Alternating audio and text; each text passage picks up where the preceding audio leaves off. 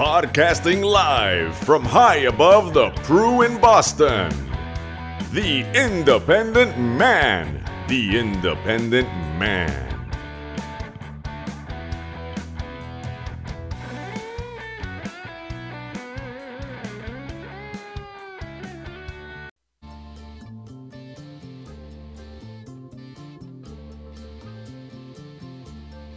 Hey, good evening and good morning and welcome to the Independent Man Podcast.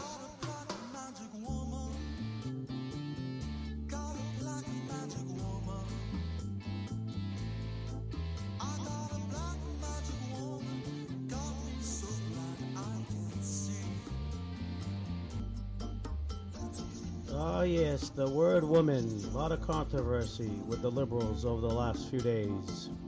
A lot of debate. The discussion over the proper definition of the word erupted across social media and news publications thanks to a basic question posed by Senator Marsha Blackburn during the Senate Judiciary Committee's hearings regarding the Supreme Court nomination of Judge Ketanji Brown Jackson. Can you provide a definition for the word woman? Senator Blackburn asked during her line of questioning. The judge's response? I can't.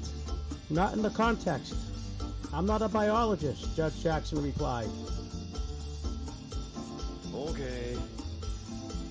Despite not being a biologist or having a background in biology, one would expect Judge Jackson, a Harvard Law School graduate, would be capable of providing even a rudimentary definition of the word.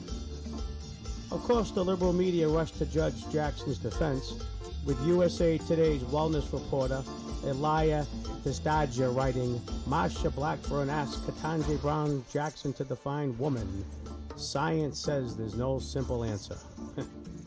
With all this confusion around the definition of woman, the Independent Man is here to save the day and to clear everything up.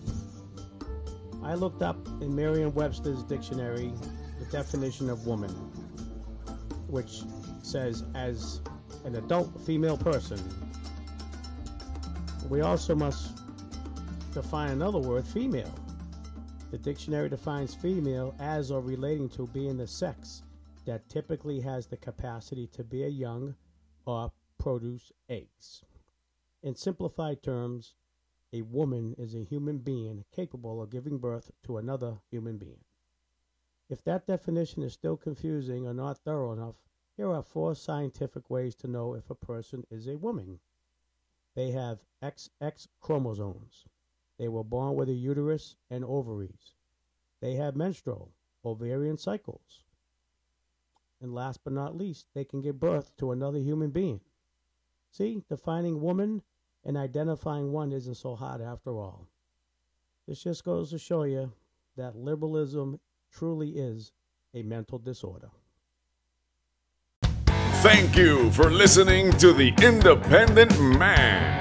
With God's blessings and your listenership, I shall return.